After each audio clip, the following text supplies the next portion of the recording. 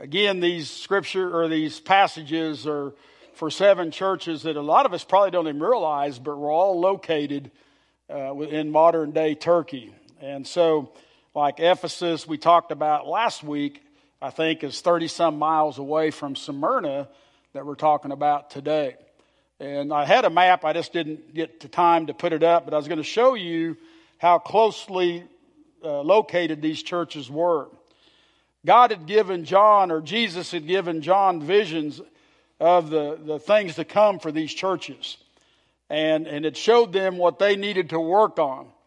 And we were going through those 7 things as a church. And anyway, the church of Ephesus, we talked about last week that how that Christ came to them and told them that how that they had forgotten their first love, their salvation, of loving God with all of our heart, soul, and mind, and loving our neighbors as ourselves. And he told them to repent and do the works you did at first. But the Lord really showed me through the scriptures that how the church of Ephesus was such a mighty, strong church. It started in Acts 19 with 12 families, basically, 12 men and their wives and children. In Acts 19:12, they had been ministered to by John the Baptist, but the Apostle Paul came in Acts chapter 19 and talked to them and shared with them, and they are all filled with the Holy Spirit. And the word said they prophesied and spoke in tongues. And there's just a move of God going across the church of Ephesus to the point that they were doing extraordinary miracles by the laying on of hands. And there's just a powerful anointing upon this church that even the handkerchiefs and the aprons that the anointed had touched, they would take and take it to sick people or people that needing deliverance. And just by laying it on them and praying for them, they were being healed. So extraordinary miracles were going on in this body. And just unbelievable things. But we see over a period of time from Acts chapter 19 until Revelation chapter 2, probably 40 years, that this church had gone from this loving God and loving people and growing this wonderful kingdom of God to having to repent for losing and walking away from their first love. And how easily that we can do that as Christians, that we can get so caught up in the world and just go through the motions of church and really miss out on what God's trying to do. And so he said to them, remember, therefore, from where you have fallen, repent and do the works you did at first. And if not, I will come to you and remove your lampstand in place from its place unless you repent. And then we go over, 30 or 40 miles away to the church of Smyrna. And we see that this church is still doing the extraordinary things. We're seeing a move of God going on in their body. They're leading people to Christ. They're loving God. They're doing all these great things. We see all these great things going on. And this is the words that Jesus spoke over this church in Smyrna. Now again, I failed to say it, but I believe it's also for the church today. And as we're going through this, guys, we need to look at our lives and make sure we're not the church of Ephesus. And to look at our lives, and maybe if we're the church of Smyrna and we're going through some difficult times, that we need to continue to press into God and His love and continue telling others about Him. And He'll use us to change His kingdom.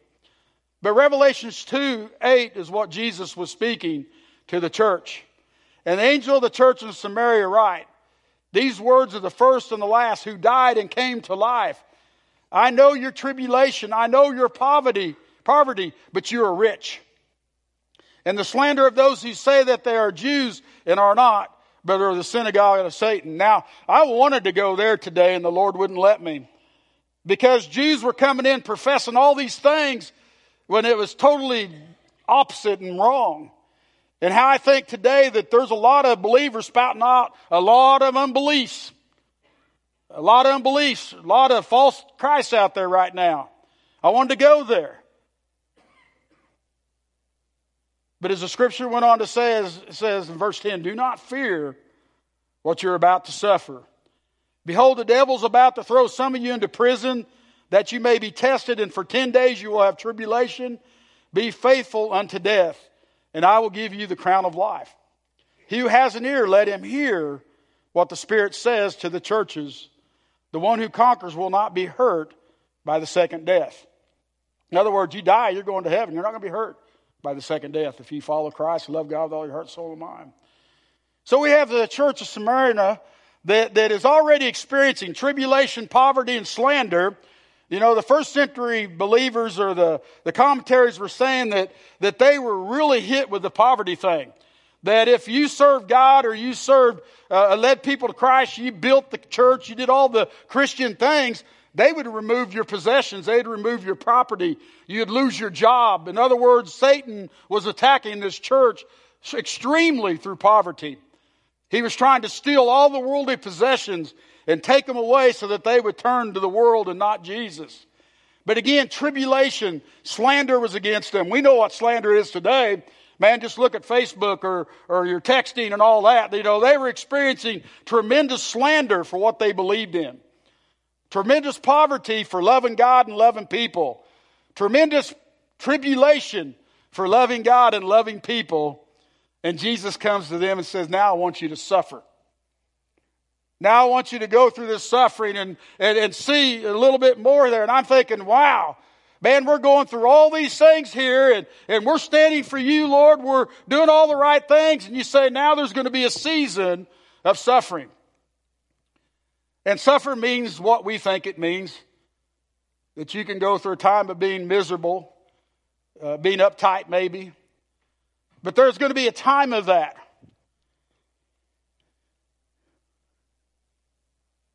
And he goes, there also will be, this will go on for a while. And he said 10 days. And I believe that it was longer than 10 literal days. I think it was 10 days that would last for a time. Meaning that from that time until Christ came back, there would be some suffering involved with loving God and loving people. That kind of goes along with it. And we have to learn that when the world comes against us, how that we can love God and press through that and love Him more than ever.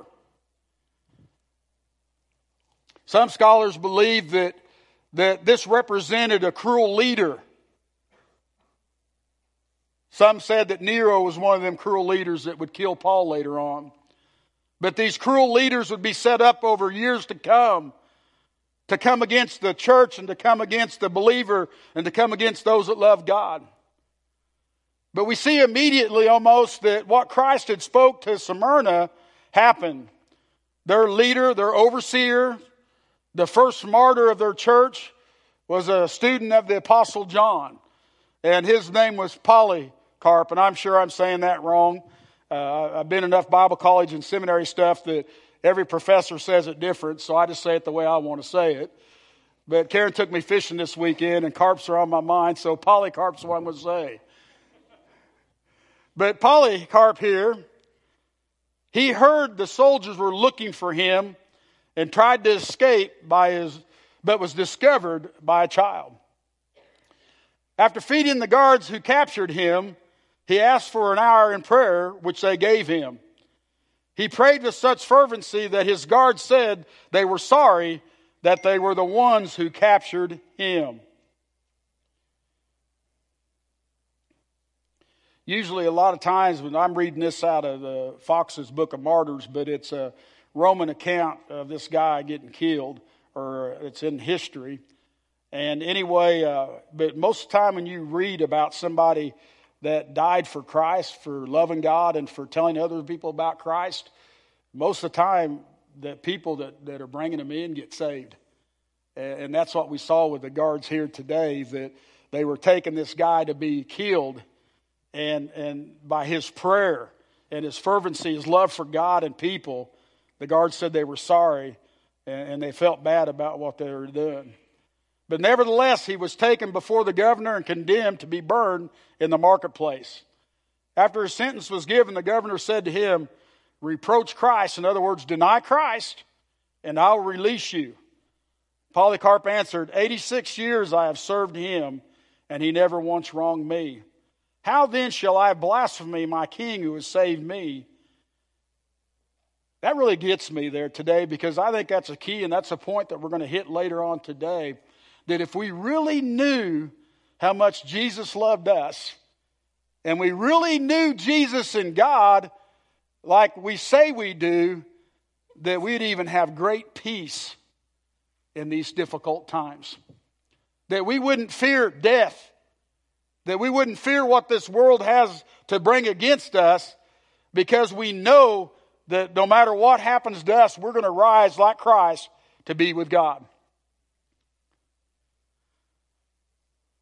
So in the marketplace, he was tied to the stake rather than nailed, as was the usual custom, because he assured them he would stand immovable in the flames and not fight them.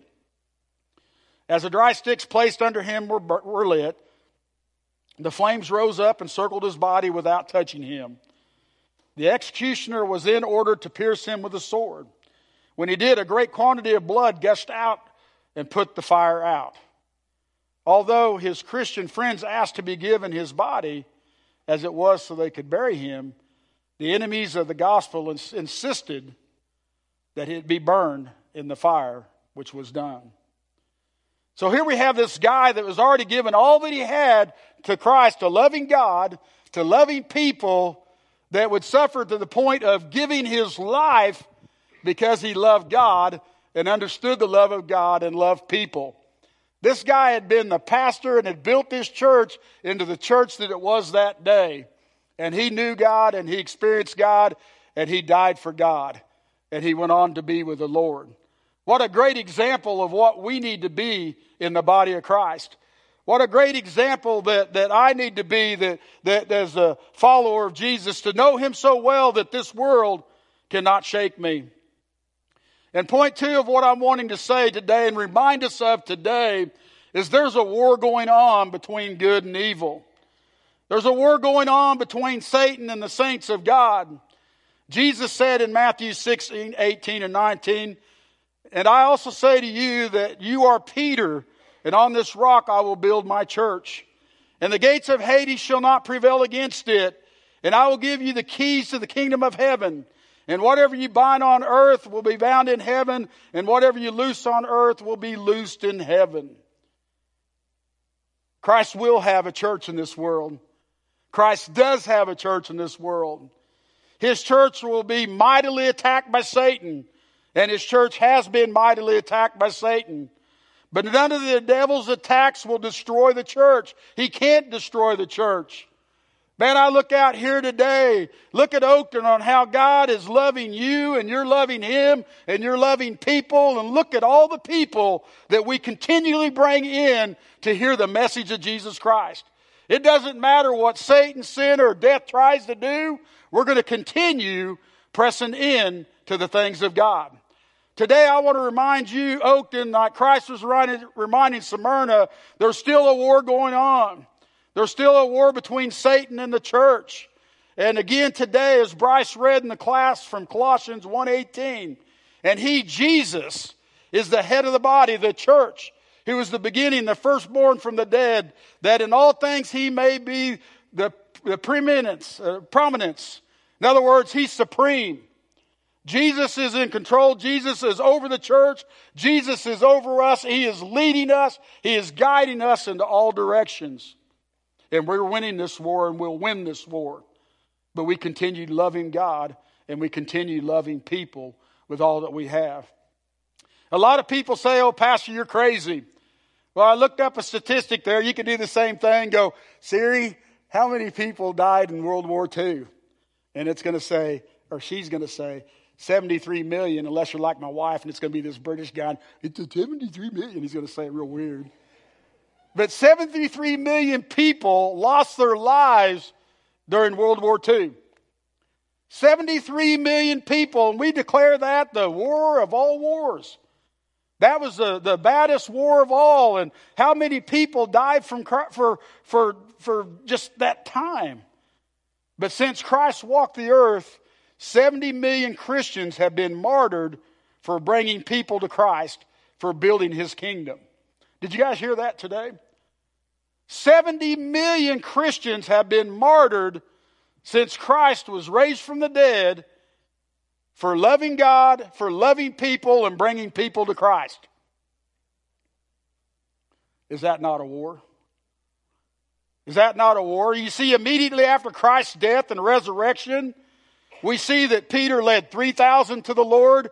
Peter led 5,000 to the Lord. Then the word says that there was people coming in every day. People loving God, people loving each other, and people were getting saved daily. And then what happened? Stephen was opposed in Acts chapter 8:1. And he began to preach the word of God, the love of God, and he began to just say it like it is. And what happened? They took him out of the city and they stoned him for preaching the love of God, the kingdom of God, and the love of people. And it said in the word in Acts 8:1, a great persecution arose against the church. During that time, it was said that over 2,000 Christians were martyred for bringing others to Christ. You see, there's a war going on, and if Satan sees that Oakton's leading people to Christ, he's going to do everything he can to come against it, because there's a war going on for the people in the world. And Satan wants to take them with him, and God sent his son to take him with him. And I don't want to get into that story. Well, if God loved me, then he wouldn't let this happen. God created us to be with him in the beginning. We chose to walk away. Now we got to choose to walk back. And if we don't walk back to him, we're choosing Satan, and we're on Satan's team until we're saved. And so we need to press into God and love people and love each other. And again, when we're doing that, Satan said, oh boy, they're becoming a threat. You know, there's 3,000 saved, 5,000 saved. I've got to bring a persecution. I've got to come against this church with great suffering. And again, 2,000 were martyred in a short period of time. Those that died during these biblical times and soon after was James, the half-brother of Jesus, AD 44 by sword. Philip, AD 44. Matthew, AD 60 in Ethiopia. Again, out preaching the gospel to the world. James, AD 66, thrown from a temple tower, and he wasn't dead, so they clubbed him over the head until they smashed it in. Pretty gross, isn't it? All because he loved God and loved people and was winning people to Christ. Matthias, that took Judas' place, was stoned in Jerusalem. Andrew was crucified on the X-shaped cross. Came to be known as the St. Andrew's cross. Mark, tradition says he was dragged to pieces by the people of Alexandria. Peter's beautiful account, and I love so well, and I'm going to read it from the historical accounts here. And this is one quoted from Fox's Book of Martyr. But his account includes a miraculous appearance by Christ. When Peter was old, Nero planned to put him to death. When the disciples heard of this, they begged Peter to flee the city, said to be Rome. And he did. But when he got to the city gate, he saw Christ walking toward him in a vision. Peter fell to his knees and said, Lord, where are you going? And Christ answered, I have come to be crucified again. By this, Peter understood that it was his time to suffer the death of Jesus, which would glorify God, that Jesus told him about in John 21:19. So he went back to the city after being captured and taken to his place of martyrdom, and he requested that he be crucified in an upside-down position because he did not consider himself worthy to be crucified in the same position as his Lord. Paul was killed and beheaded in AD 66. Jude in AD 72 was crucified in Mesopotamia. Bartholomew, Thomas in India, he was tortured by angry pagans. Again, Luke hung from an olive tree in Athens in AD 93. They tried to kill John the Revelator. They tried to torture him to death, but he wouldn't die, so they put him on the island of Patmos. That's Patmos, and that's where he wrote these visions. So we see all these things, but even going a little bit further,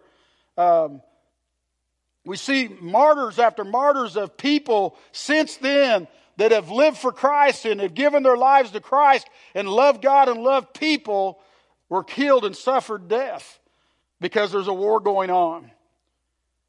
Voices of Martyrs says over 70 million people died since Jesus walked the earth, we talked about earlier. We'll just give you some of those. In Nazi Germany, 1 million.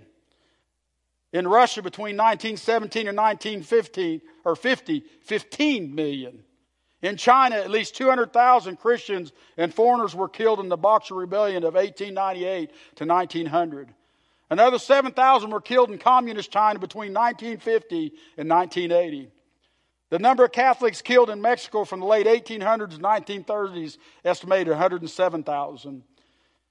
In 1971 to 1979, 300,000 Ugandans, Christians, were killed. All because they were building the kingdom of God, leading others to Christ. Todd Johnson at the Center of Study of Global Christianity says that 100,000 Christians are martyred a year. Did you ever hear that before? A year. Because they were building the kingdom of God and leading others to Christ. Jesus' own words said, "Indeed, an hour is coming when whoever kills you will think he is offering service to God," because they were building the kingdom of God and leading others to Christ.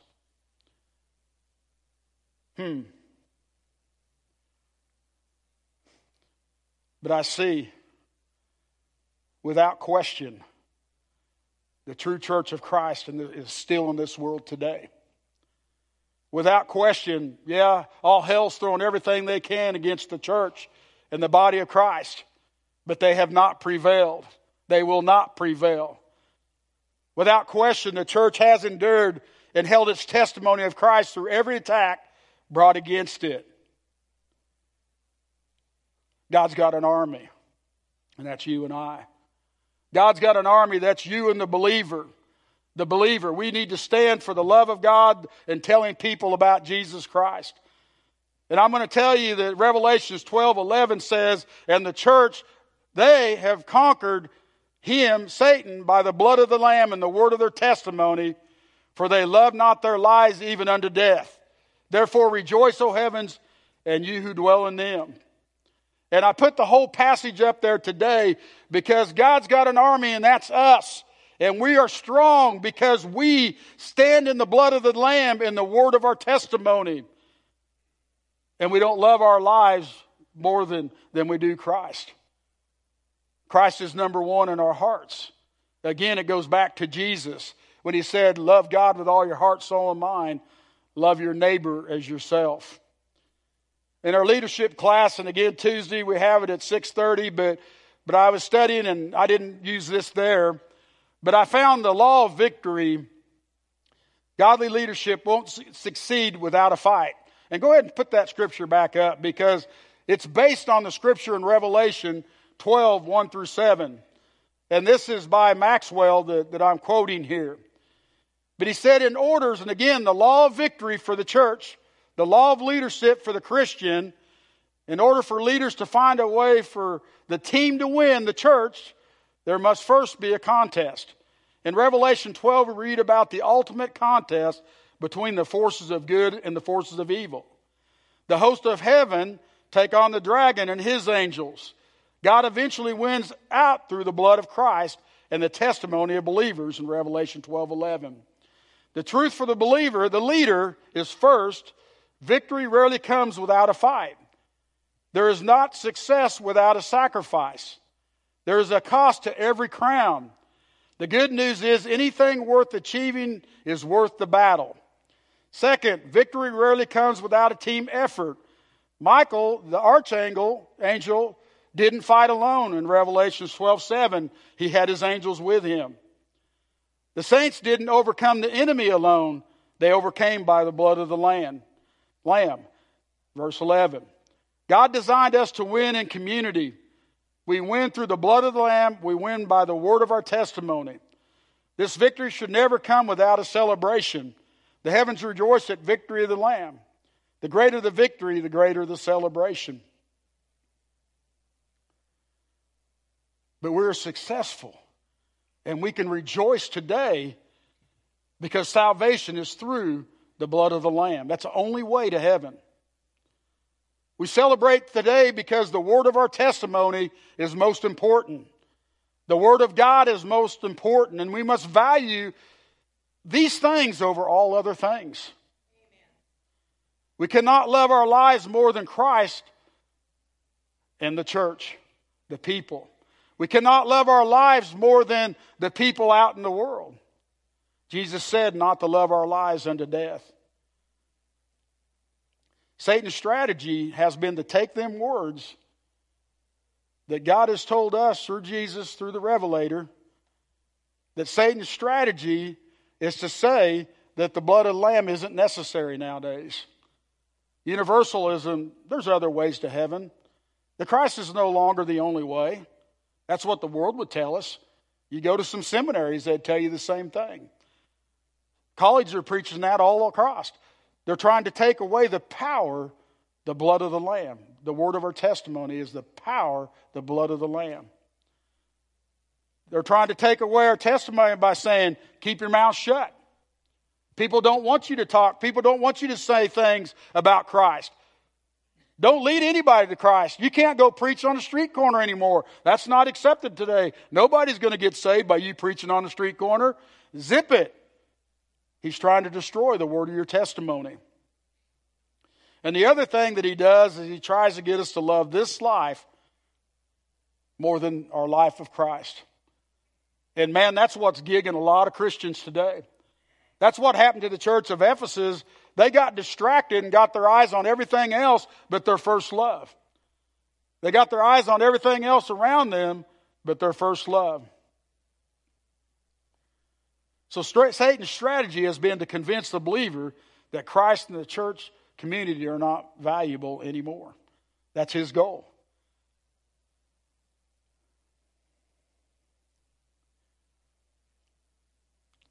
Second Timothy 2:4 tells us, no soldier gets entangled in civilian pursuits, since his aim is to please the one who enlisted him. If we would have sung Onward Christian Soldier today, we'd all got pumped up. We'd all got excited.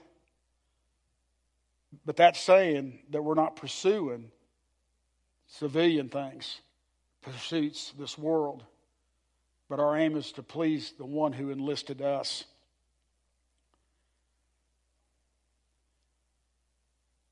Paul in Ephesians 6:10 reminds us,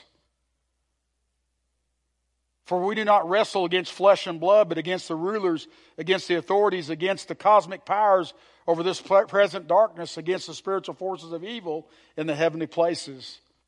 Then he goes on to tell us to put on the full armor of God, that you may be able to withstand in the evil day, and having done all you've done, to stand firm, therefore, having fastened on the belt of truth, and having put on the breastplate of righteousness, and the shoes for your feet, having put on the readiness to give the gospel of peace. In other words, tell others. In all circumstances, taking up the shield of faith, with which you can extinguish all the flaming darts of the evil one.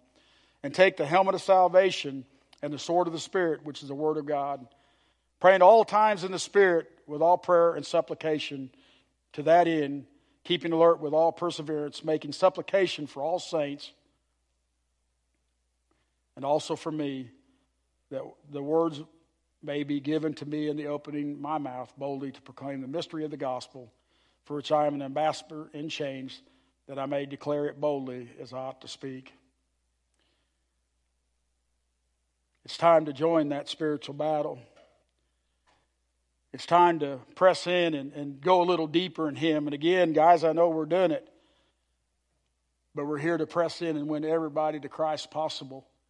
We're here to love God more than anything else. And I think Paul had a handle on this better than I could do for sure. But he knew who he was in Christ. He showed the believers how to be a church. And last week I tried to quote from it, and I'm going to read it to you this week. Philippians 1:20 through 26. For I fully expect and hope that I will never be ashamed, but that I will continue to be bold for Christ, as I have been bold in the past. And I trust that my life will bring honor to Christ, whether I live or die. For to me, living means living for Christ, and dying is even better. But if I live, I can do more fruitful work for Christ. So I really don't know which is better.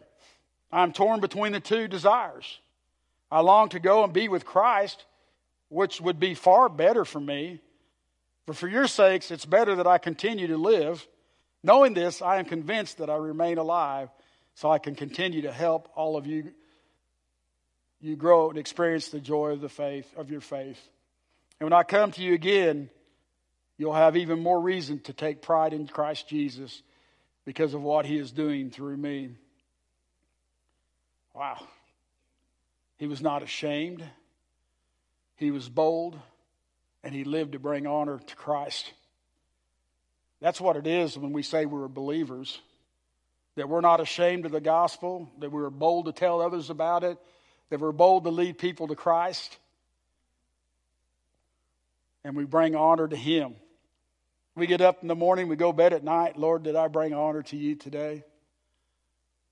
Lord, did I bring honor to you by my actions? You see, they believed that living for Christ is good, but dying is good too. In other words, they knew Christ so well. Paul knew Christ so well that he wasn't scared to die. He said, if I live, I can lead more people to Christ. I can build God's kingdom more, but if I die, I'm with him. And so when we have Polycarp and some of these guys that were burned at the stake, we can kind of see that, man, they loved God so much that, yeah, they didn't want to go on because they could see the good God was doing them here, but they were so in touch with Jesus that they weren't as scared of death. In other words, this world never wavered them. This world never touched them.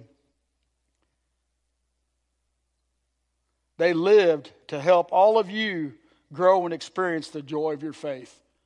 That's what Paul said in verse 25. Is that why we live today?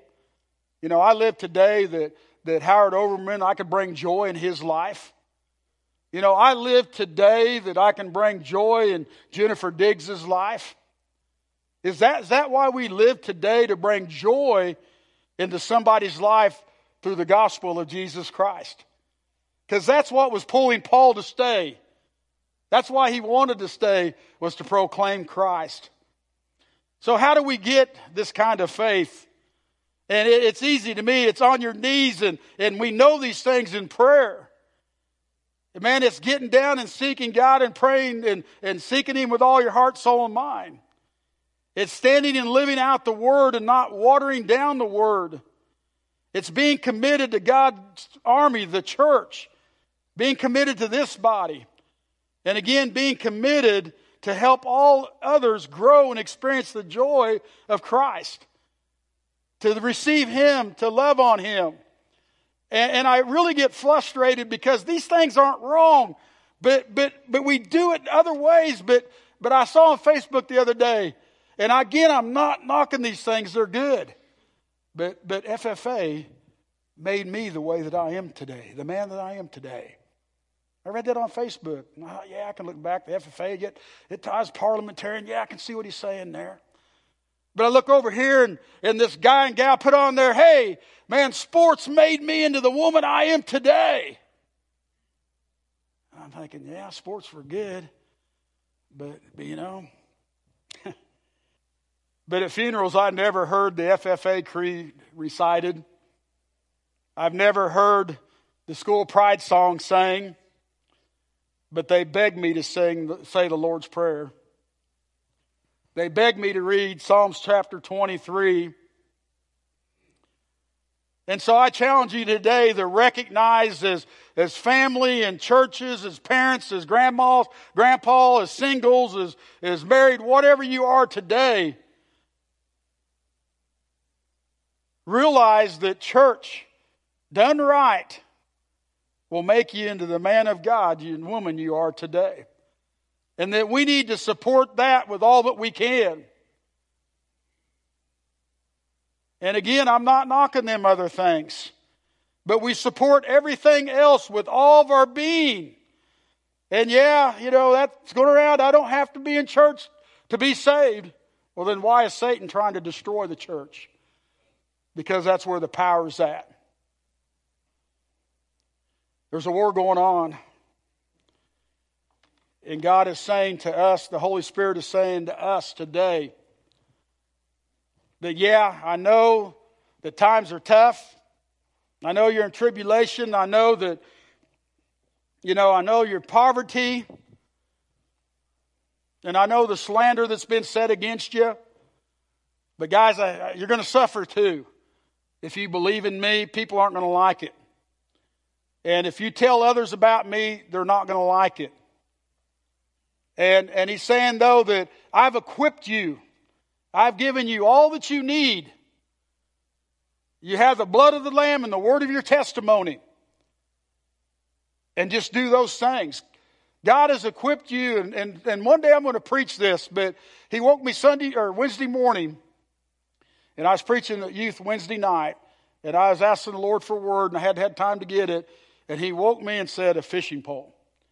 And so I went and bought a fishing pole. Now I said, guys, this is going to be a giveaway tonight. Come out to church. But if you get a fishing pole, you got the rod and the reel, and it's in two pieces. You got a lower half with the reel, then an upper half with the extension, and you can snap them together. But the rod in that short piece there is you. And we went on about how beautiful that rod and reel was, and how beautiful we are to God. And then for God so loved the world that He gave His only begotten Son, that whoever believeth in Him should not perish but have eternal life. And then I said, kids, what's the next thing that we need to have, though, to have eternal life? And they kind of looked at me, and I said, well, what's the thing you got to have to go fishing? What's next? And they said, a fishing license. And I go, what happens when you don't have a fishing license? And they said, well, you get fined or go to jail.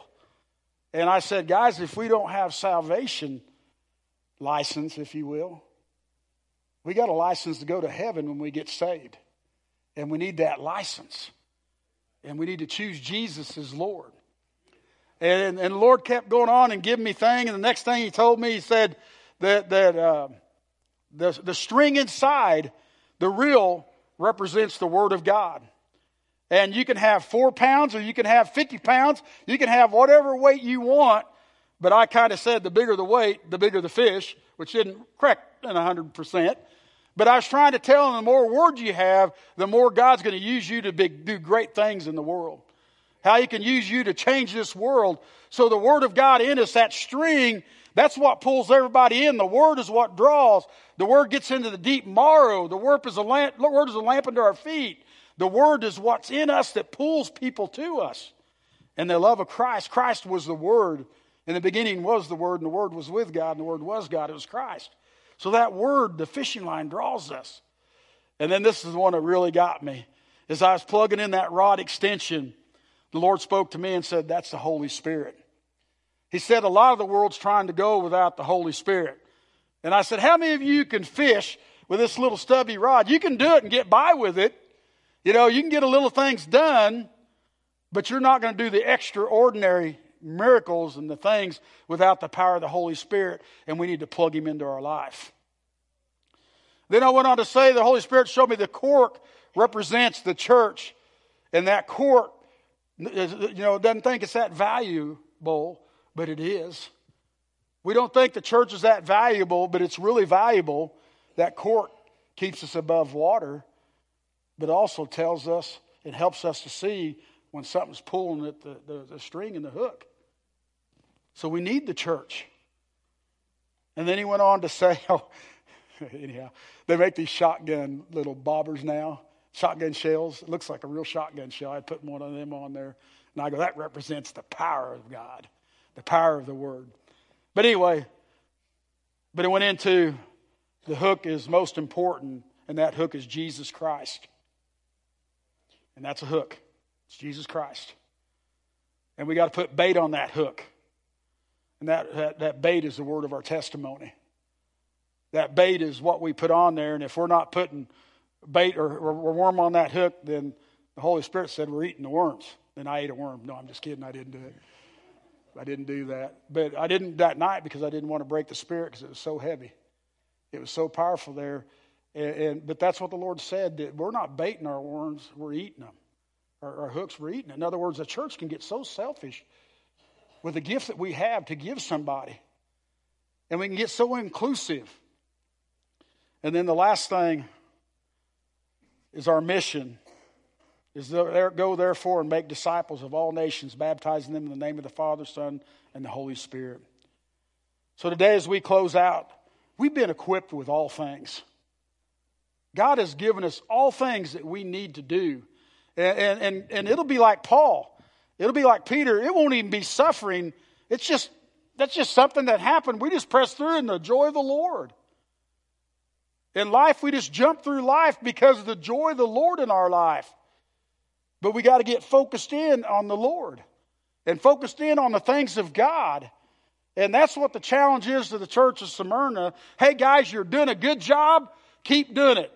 Oakton, you're doing a good job. Let's keep doing it. Amen? So today, if you don't know Jesus Christ, your Lord and Savior, that's the first step. I know you guys are out telling people and bringing people to Christ. So there's unsaved people here today. You need a license. You need salvation for eternal life. I'm the way, the truth, and the life. Nobody goes to heaven except by Jesus. And if you're here today and you're thinking, Pastor, man, I need a touch and feeling a refreshing. Whatever it is today, these altars are open. But I say to you, we need to be men and women of prayer. And whatever you need from the Lord today, I challenge you to pray about that, to come to these altars and pray, to get focused in on Him. Because He's given us all that we need to overcome. Amen?